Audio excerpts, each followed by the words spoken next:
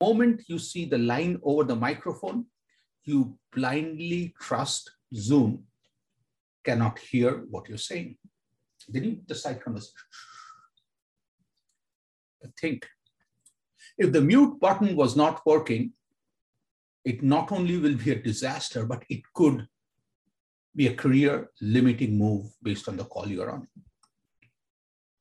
The same way, when you click on the stop video button and the screen goes blank and there's a red line on the camera button at the bottom left, you're 100% assured you're invisible. You start doing strange things like scratching your head, things you would never do on camera. I just did those, sorry. But what is important is that we have all put ourselves in a position where we have started blindly to trust technology in all aspects of our life. And as we start getting into this trust, I realize that sometimes blind trust does not work in our favor. I'll give you an example. I sent this very important email to my client, and this client never responded back. A few days later, when I was talking to her on a call, she explained to me that she never got the email. It was bizarre. It was, in my sent mail. It was not in her spam. I have no clue what happened. That's the time I realized that my job was not to press the send mail button, but to make sure the client actually got it. I was expecting technology to do the part in the middle, but when technology failed me, I did not have a backup. So if you pause for a second and start reflecting that technology is there to make our life better. But however good it can be and is, it can fail at times. And as we are blindly moving technology in our life and allowing it to be in our circle of trust, and trust happens usually blindly, let me just compare how trust works with human beings. My wife trusts me because I have earned it. And there are a few aspects of trust. One is competence. It is my competence to live her trust is very important. Secondly, it has to be continuously over time, consistently. That consistency and continuously is incredibly important. I cannot be competent once. It has to be always. And the final dimension of trust is loyalty, which again translates into me putting her interest first always. Now, with technology, I want to ask you 3 questions. Even though technology is becoming very, very convenient for us, it's that convenience that gets us. Have we checked, number 1, the competence of technology? Secondly, have we checked if it consistently is ready to deliver on that? And thirdly, are they putting our personal interest first? And I think only after those 3 yeses happen, we should trust technology fully. For example, right now, if you open any app and they ask you the question about the cookie options, whether we can track you always or when you use the app or never. If you choose never, how do you know the app is not actually going to track you? Wouldn't you feel better if you got an assurance from time to time from the app by saying, we are not tracking. We don't know where you are. We don't know what you're doing. So now let us look from the other side. If you're a technology provider and your clients are starting to trust you, it puts you in a very unique position. First and foremost, you should really celebrate that you have earned the position to be trusted. But next instant, you must understand that this position puts you in a position of responsibility to be confident. Competence is the first and most important thing. Second, to deliver consistently always. And finally, to put your customers' interest first. And it would also help from time to time if you reassure, and the example I gave on the app is we are not tracking you. So that way they are relieved, which is beyond assurance, that technology works for us. Now, as we talked about at the beginning of this, the trust circle, which earlier had only God, our spouses, children, best friends, family members, now technology is entering this. And as it is entering, I really think it is going to stay, which means both us and technology needs to take little responsibility. Number one, I would ask you, do you know, before you trust technology blindly, is your technology accountable to you? And accountability is, number one, competence. Number two, consistently always being there. And number three, putting you first. And now you flip. If you are technology and your technology that you're offering to your customers, how can you live up to the ever increasing trust? Customers are showing that they are ready to trust you, but now it is technology's turn to step up. And in each case, answer the question, how do we live the trust customers are bestowing on us? It's delivering accountability with competence consistently every time is critical. Just remember, trust is very delicate. Trust is very fragile, because once you lose trust, it can't ever be earned back. You've been listening to Secrets to Win Big with Arjun Singh, founder and CEO of Zen Mango, top brand growth driver, and a former Fortune 500 executive who has been called one of the most marketing intelligent minds in the business. To learn more, visit www.zenmango.com. Share this podcast with your friends and subscribe wherever you like to listen to podcasts.